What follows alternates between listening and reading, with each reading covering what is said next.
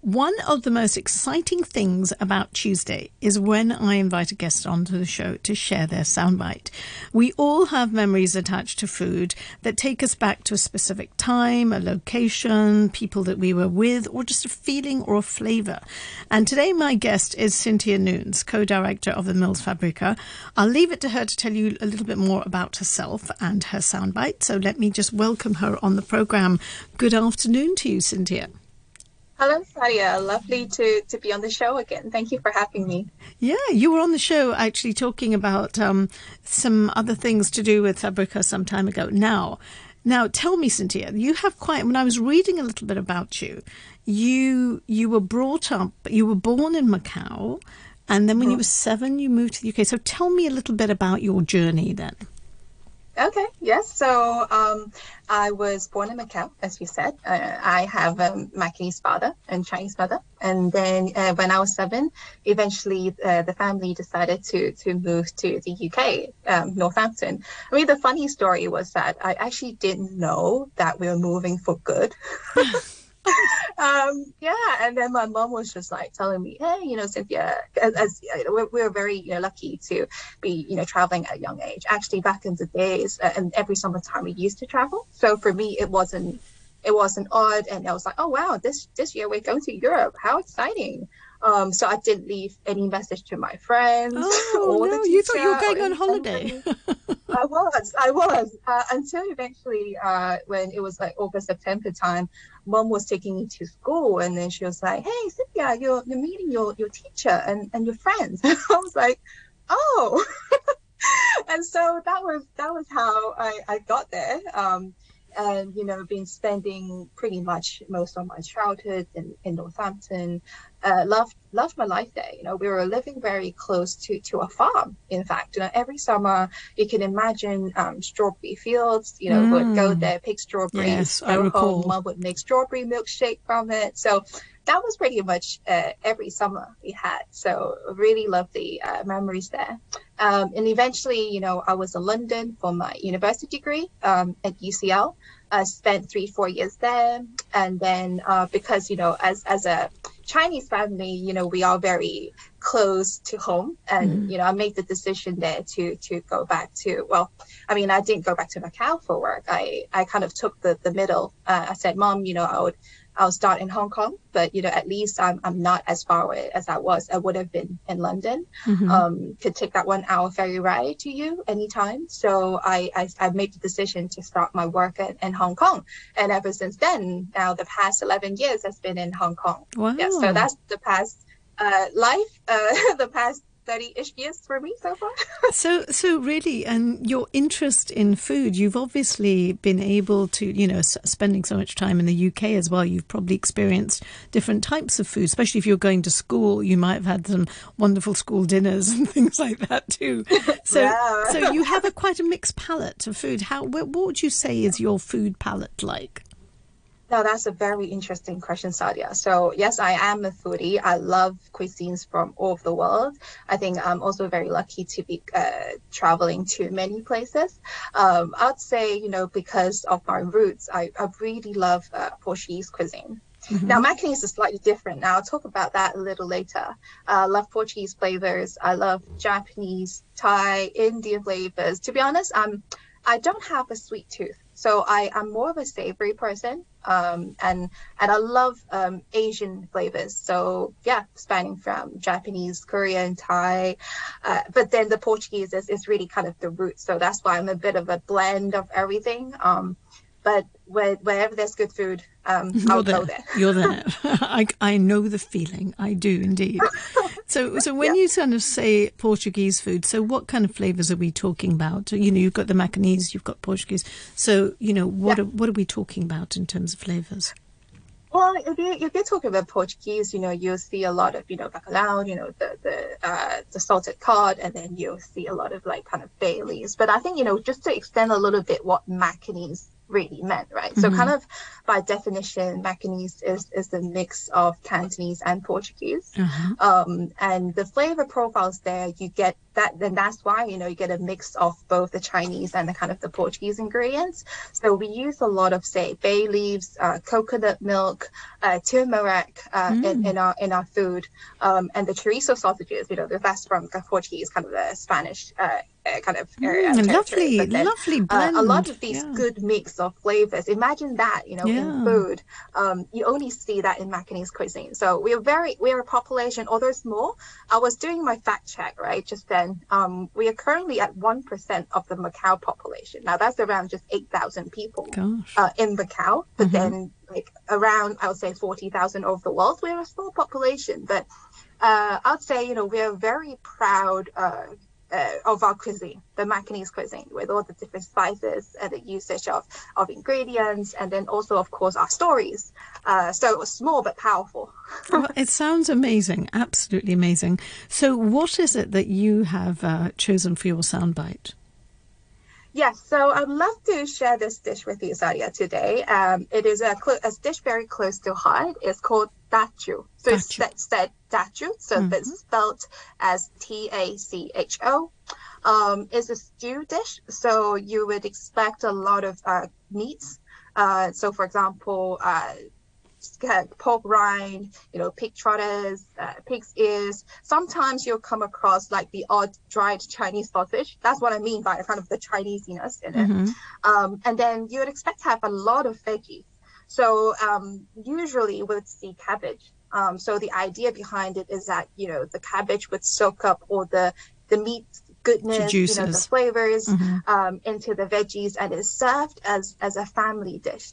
And to me, it comes with a lot of childhood memories, because we usually would serve it in the winter, in the festival season, which is, of course, Christmas as we know it. And it's only served in families. You rarely see, in fact, I've never seen it in any restaurant. You'd only see in family homes. Is a very authentic dish. And, as I was sharing with you, I've spent quite many years in the UK. And back then when I was a kid, I kept on seeing tachu in every single Christmases. And now my mom was, making a lot of dishes, and that was the one dish I remember. That was always there. And then, and then there was a time when one of our aunts came to visit us, and I was just really curious. And I was like, Mom and Aunt, like, why do we keep on seeing this? Like, what's so special about this dish? And then my aunts told me, said, hey, Cynthia, it is a dish made by the family, for the family, in the very special season of Christmas, in the winter. And she told me a story, and it goes, back in the really old days. We're talking about hundreds of years ago, when, families were slightly less well off. They didn't have too much meat in their fridges or their containers. Or actually, they probably didn't have fridge at the back of the time, but they didn't want to waste anything. And meat was also a delicacy. You don't waste any good meat. So, and they were trying to also feed, large families. So what they did was they just take anything that they see. So, I think that gets translated to modern days, which is the pork rind and the trotters and the ears. But back then it was anything that you see that's of a meat kind of nature and protein. Add a lot of veg so that, the family could get a taste and the flavor of that meat through the vegetables, and serve at the dinner table together as a family. And I was like, okay, that's the story that kind of sticks to exactly kind of the long-term memory that I have, and that's why I'm telling you now. And that got me curious as I grow up. I actually looked it up and see if that story was true. So what I found instead, which is very interesting, is that it is also a dish that's served in royalties and wealthy families.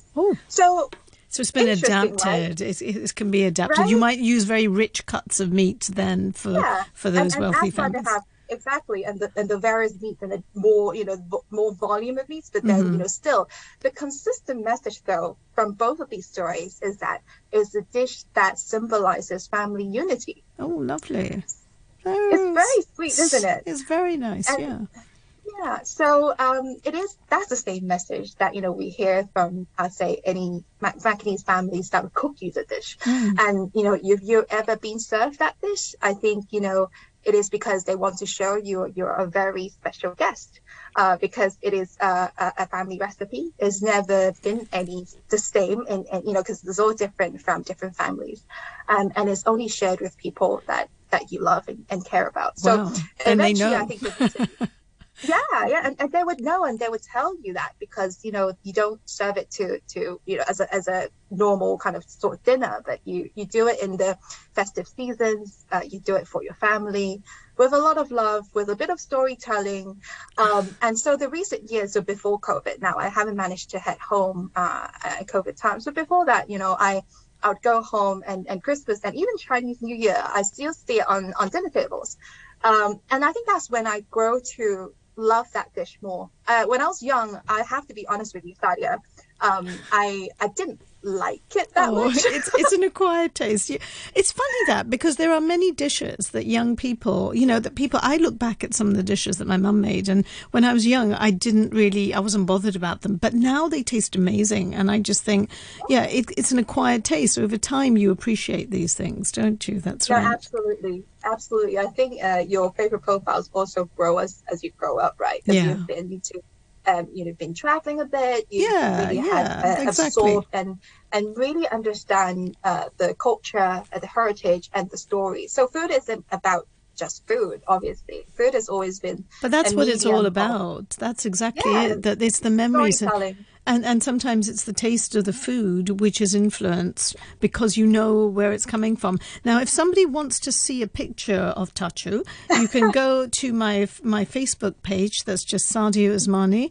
on Radio 3 RTHK, and there is a photograph of the one that you made at Christmas time, Yes. and it looks great, absolutely super. Yeah. So you are then, I mean, you've mentioned quite a few times that this is obviously a family recipe, and you don't actually see it very much in restaurants, things like that.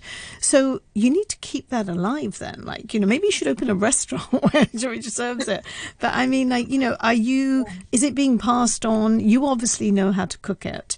And, is everyone, your siblings, are people cooking it? Is it still going to be like, because sometimes these dishes disappear over time, don't they? No, for sure. I think that was exactly the reason why I tried to replicate it last Christmas. I think there was a few reasons, right? One, because I really am missing home a lot. I haven't Yeah. managed to go home, and it was Christmas, and Christmas times you tend to think about your home a lot more. Yeah. And then because I was also trying to just figure out, what are these dishes I could cook for the friends that were coming over. And I thought, okay, it has to be that. Something So to different, be yeah. honest with you, it wasn't. I didn't look for any recipes. I was just from my memory, from the flavors that I remember, from what I saw, what I had, and I just replicated the dish in kind of my very own version. But the story is still the same. I would tell the story, and I would definitely hope to kind of pass kind of that.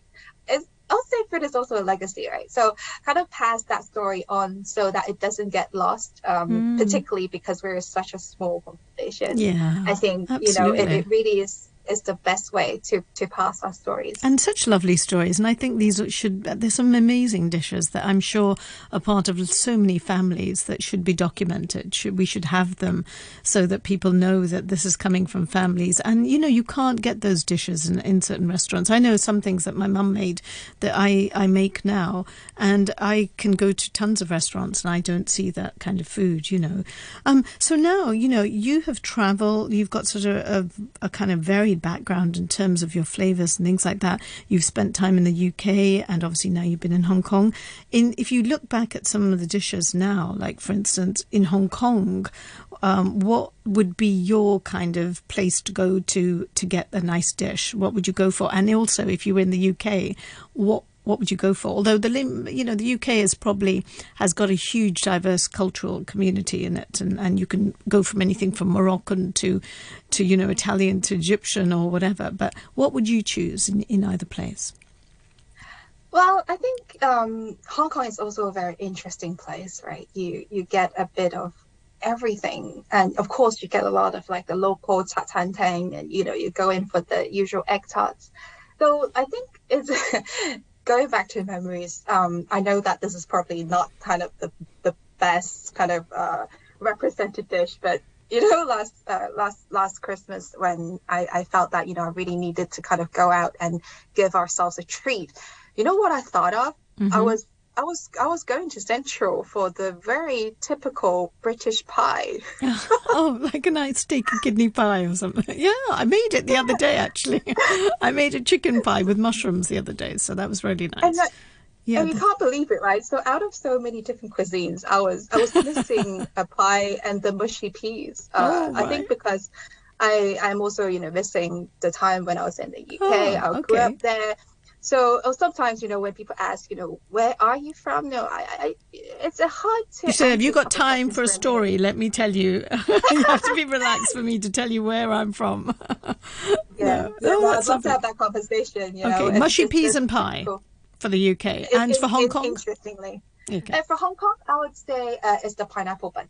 It's not a dish, but yeah, food. Right. The pineapple bun. It's something that I would go for, and I'm very specific on the crust. Okay, it's got to be nice and crackly, eh? Yeah, exactly. But you also have your days where you want to go full on treat to like a Japanese omakase. But if you say like Hong Kong food, I love pineapple buns. I love the fishball noodles. I know where the best one is. I'll let you know, Sadia, offline. I'm gonna have to get some notes from you. Mong Kok. Brilliant. It is something that I would really go for, and I could have that even every day. Like the typical fishball noodles is something that I would go for. Do you know what? I could talk to you constantly, but I think I need to carry on with the program. But that was so good. Cynthia, thank you so much for talking to me today. Some amazing stuff there, and you've chosen a track actually, which is Coldplay and Viva La Vida. So I'm going to play that in a few moments. But thanks for being my guest on Soundbite, and I hope I can talk to you again about food, because I think there's a lot there that you need to. I think we should go for dinner, Sadia. We must do, and we must make a list of places to as things open up with the pandemic, places that we can go and check out and we can tell people about. Thank you very much. All right. Thank you for having me. Take care. Have a lovely rest of the day.